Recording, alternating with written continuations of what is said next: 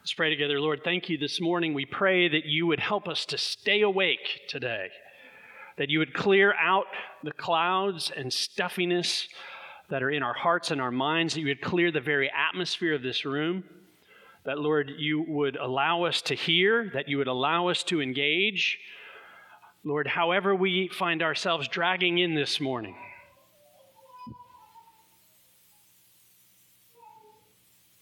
with whatever pains we bring, with whatever sin clings to us, we pray, come, Lord Jesus. We ask in your name. Amen. Please be seated.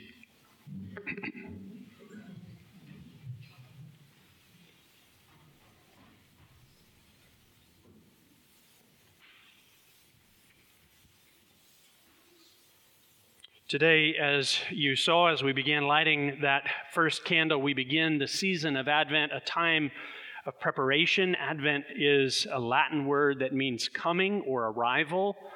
We look in the lessons and scriptures throughout this season for the arrival of our Lord Jesus Christ. We prepare in anticipation that he will, as the scripture has said, come again one day in great glory and in great power on the clouds. He will not be missed. And therefore, in this season, we stay awake. We wake ourselves up, and the scriptures are there to help us in this season.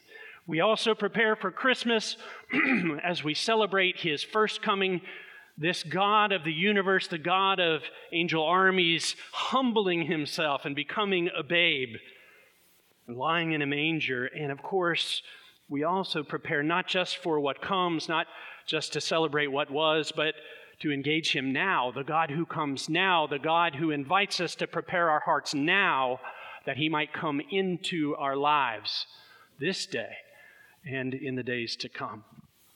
Every so often, I will do an internet search just to see how many wars are going on in the world at any given time. I know that sounds morbid, but I'm a preacher, and sometimes we do such things. Because I'm always amazed at how positive so many people are about our capacity as humans. Just search at any given time, any given year, how many wars are going on in that particular year, and you'll be probably fairly surprised. This year, in 2022, there are 22 wars or conflicts that involve more than 1,000 deaths. And of course, we know that the one that has the largest amount of deaths right now is the war in Ukraine. It is capturing the internet, although a lot of people are bored with it and moving on to other graphic things to stare at. There are 39 conflicts in other countries involving militias, involving separatist groups. Those would be with deaths of 1,000 or less. And over the past 5,000 years, there have been at least 15,000 conflicts, wars between nations, and those are just the ones we know about. I wonder how many have existed between clans and in regions that nobody ever knew except for those very people in those places. When you think about that, and then you also take into account the emergence of economic, technological, political warfare, energy warfare, we're seeing that go on right now, biological warfare, and of course the ever-present threat of nuclear warfare, it is very clear that we humans, despite what we believe about ourselves, are not very good at living in peace with one another. We are just not very good at it. Of course, conflict doesn't occur far away alone at the level of nations. There's plenty of conflict in our communities. You think in recent years of all the school shootings. We think about all the gun violence that's gone on. And then, of course, there is the conflict that goes on in our personal lives as well. Conflict in marriage. Anybody got conflict in your marriage? You don't have to put your hand up this morning. Conflict in our families. How did Thanksgiving go for you? You don't have to put your hands up. It went great for some, not so great for others, because there were people involved. Conflict in our jobs, conflict in our neighborhoods, conflict with our friends, conflict in our schools, even sometimes conflict in our churches. And the result of all this conflict is divided homes, conflicted lives, offended people, broken marriages, discarded friendships, broken partnerships, dismantled businesses. We end up with damaged souls and damaged lives. And what we really need is peace. We desperately, desperately need peace. And that's what the prophet Isaiah said would come in that reading that we had from Isaiah chapter 2. Now, when he spoke those words given by God, it was not at a time of peace. In fact, the time at which Isaiah gave this prophecy was at a time of total chaos and total conflict, round about the year 700 BC. The nation of Israel had divided at that point. The northern kingdom of Israel, the southern kingdom of Judah. The northern kingdom has already been overrun by the Assyrians, and the people have either been killed or taken off into slavery. The Assyrians basically left the dregs of society, at least those in their minds who were the lowest, the half-breeds, the ne'er-do-wells. Judah is preparing for war, and indeed war is at its doorstep. It will be overrun soon. It's in the midst of this kind of conflict that Isaiah declares that there would be peace. But the peace would not come until the real issue was settled. And the book of Isaiah spells out what those issues are. But the real issue, when you boil it all down, when you weave it down, when you move it from the level of nations and communities and families, the real issue is at the level of the human heart. The problem is not out there, friends. The problem is right here. It's in me and it's in you. The problem is our self-centeredness, our self-righteousness, our self-absorption. Isaiah will later say toward the end of his prophecies in Isaiah chapter 53, verse 6, "We all, like sheep, have gone astray. We have turned every one of us to his own way." Everyone say, "My way." That's how the Bible defines sin. And that's how the Bible defines the heart of the matter. That's what destroys peace. See, when I want my way and when you want your way, we have a problem. And unless we're willing to compromise, well then sparks are going to fly. Unless we're willing to compromise for the sake of love, for the sake of relationship, for the sake of one another, then war will result. Whether it's personal war, the war of words that can so easily damage and destroy the hearts of those around us, or the corporate kind of wars that go on that destroy nations and devastate history itself. This clash of agendas, it plays out all day, every day, in countless lives, in relationships all over the world. It affects every one of us. Every single one of us. And it goes all the way back in the book to the very first family. Genesis chapter 4, verse 8 says, "Cain spoke to Abel his brother, and when they were in the field, Cain rose up against his brother Abel and killed him." And why? Well, because he wanted his own way. He was jealous and he was angry. And he didn't like the way the circumstances of life were going for him at that point. And then when God has the audacity to show up and ask him, "Hey, where's your brother?" His response is, "Am I my brother's keeper?" Which is code for, I got to look out for me. I don't have time to look out for him. Each of us wants the world to orbit around us and our needs and our desires. But the thing is, I don't just want my way when it comes to you. Too often I want my way when it comes to God. And of course, that means then that there is conflict between the Lord of the universe and little old me. And in fact, that is our natural condition. Romans 8, 7 and 8 says, that in our natural state, right, our condition, the human mind is enmity. Literally, it's a word that means at war with, in hostility with, hatred against God. Like, come on, Paul, that's a little strong, isn't it? Paul wrote Romans. My mind is not hatefulness to God. He says, your mind not only is hatefulness to God, but it will not submit to God's law, and neither can it do so. At the core of the human heart is an impulse that says, no one tells me what to do. Of this condition, Tim Keller writes, culture and training can go a long way toward teaching us to hide that deep instinct within, even from ourselves. We want to be seen by others as cooperative, as a team player, as a kind and loving person. We want to see ourselves that way too. There are many reasons why it is necessary for us to live in denial as to how powerful this instinct is. However, no amount of education or therapy can remove it. We are sunk. But God. Isaiah promises that God will be the one to bring about peace. That there will be a time not only when there is peace, but there is no more war, no more conflict, no more. In our text in verse 3, it says this, "Come, let us go up to the mountain of the Lord, to the house of the God of Jacob, that he may teach us his ways, and that we may walk in his paths. For out of Zion shall go forth the law, and the word of the Lord from Jerusalem.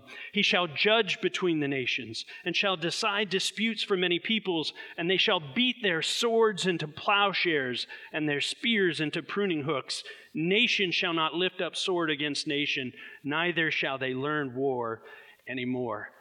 Now, our version is the ESV, the one that I just read that's in your bulletins and on the screens. And it's a great version in lots of ways, but sometimes they strip out the poetry, and that's always a bummer when they do that, because the imagery of the nations going up to the mountain of the Lord is actually, it says literally, the nations shall flow up to the mountain of the Lord. And it's the imagery of water. But if you think about it, it's backwards. That's why they took it out. I think they were too literal about things. Because they thought to themselves, well, water doesn't flow up a mountain, and that's the point. Nations will flow up to the mountain of the Lord. People will flow up to the mountain of the Lord, not because we do it, but because God enables it. It's a supernatural picture that God will make it possible for us to do the opposite of our nature. That he will not only allow us to do the opposite of our nature, but he will actually change our nature. And we will flow. We will flood in to the house of the Lord. And what we will find there is we will find him, the Messiah, God himself. It's a supernatural picture of God's grace. And that's what we desperately, desperately, desperately need, my friends. If I've said nothing else to you in the last 20 years, I hope to God you've heard me say it is about grace. You cannot, but he can. You will not, but he will. You don't want to, but he does. And if you'll respond to grace when the Spirit of God is present, like he's present right now, and he's taking the Word of God and he's bringing conviction to your hearts, and he's reminding you of the evidence of your life, if you will respond to the grace that he offers, he pours it out freely upon you. He allows you to come into his presence. He allows you to be made new, be washed clean, be restored. Because this is the heart of God for you. This is how much he loves you. But it has to be received. You don't have it in yourself, and neither do I, to establish the peace of God, to bring about an end to the hostilities with him or with anyone else, apart from his abounding grace. Can I get an amen from somebody? Amen. So what do we do? What should you do today? Well, do what the Bible advises. Respond. Today, if you hear his voice, do not harden your heart and go back to the way it was. Go back to how you came in. No, respond to his grace. Let the conviction of the Word of God get you out of your denial and repent. Verse 5 says, O house of Jacob, come, let us walk in the light of the Lord. Friends, we've got to get honest with God and ourselves. We've got to allow Him to penetrate the carefully constructed mirages that we've built up in our lives to protect ourselves from ourselves and the people around us and from God Himself. We must repent. And when we repent, we must repent. We must turn back to Him. Please hear this. Not simply for what God can give you, but that God wants to give you Himself. And I'll tell you, in 20 years of being in this place, I have watched countless people walk away from the Lord. And why? Well, because when they prayed for happiness, He didn't give it to them. When they asked for a new job, they didn't get it. When they wanted the new house, God seemed not to be answering. When God wasn't answering the prayers, they said, I'm out of here. I don't really believe. This faith stuff doesn't work.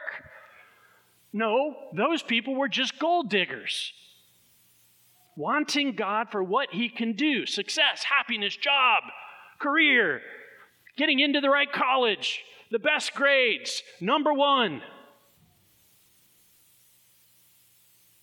Going to heaven, or at least not going to hell. God says, I want to give you myself. Stop running to your idols. Stop running to religion. Stop running to the things that cannot fill your heart. And run to me, says the Lord. Confess your own inability to make peace with Him. Isaiah 57, verse 15 says, For this is what the high and exalted one says, He who lives forever, whose name is holy.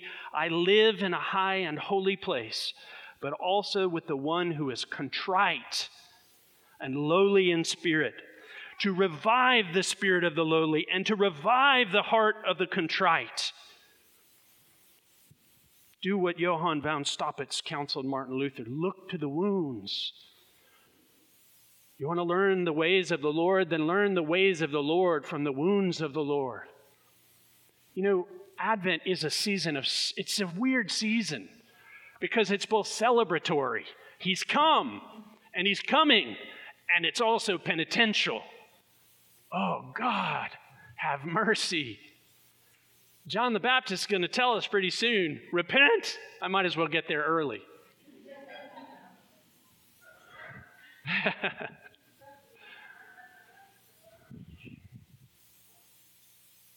Turn to the wounds of Jesus.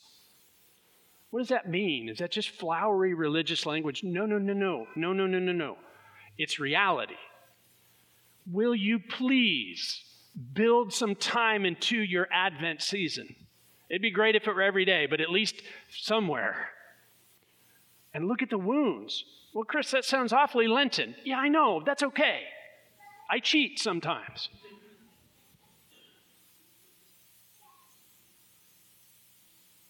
What do I mean by look at the wounds? I mean, put yourself in a place of quiet and solitude where you're not going to be disturbed, where you can think. And it won't happen in your car because you're going to need to close your eyes at some point, unless you're parked. And ask God to show you the cross. And see if you can see in your mind's eye Jesus on the cross. And see if you can see in your mind's eye the eyes of Jesus on the cross. And then ask Him for His peace. But ask Him for Himself. And ask Him for His forgiveness and His mercy. Because that's who He is. Jesus, I need you, not just what you can give me. And what you'll discover is He not only gives you Himself, but He gives you all the things your heart needs, like peace and forgiveness and mercy and an ability to walk through hard situations that aren't going your way, that are chaotic and disruptive and confusing and terrifying. And He'll be with you in the midst of them. Look to the wounds of Jesus. And what you will hear there, I promise you, is the very words that Jesus said on the first Easter. Think about the first thing He said. Peace be with you. no matter what the shame, no matter what the conflict, no matter what the addiction, no matter what the sin, no matter what, if you come to the wounds, he will give you the peace. That's the only way peace will ever happen on the earth. It's through the God who gives, and then the people who carry what he gives to the world around us. Please be those people. Let's pray. Lord, Lord, Lord, Lord, you're good. And we thank you that even in the discomfort, you're here to set us free. Lord, you're saying you have cancer, I must remove it. You need a new heart. You need a cleansing deep within. And so, Lord, our answer and our response is, oh, have mercy upon us, for we are sinners in need of your grace. Jesus, make us new. We pray in your name. Amen.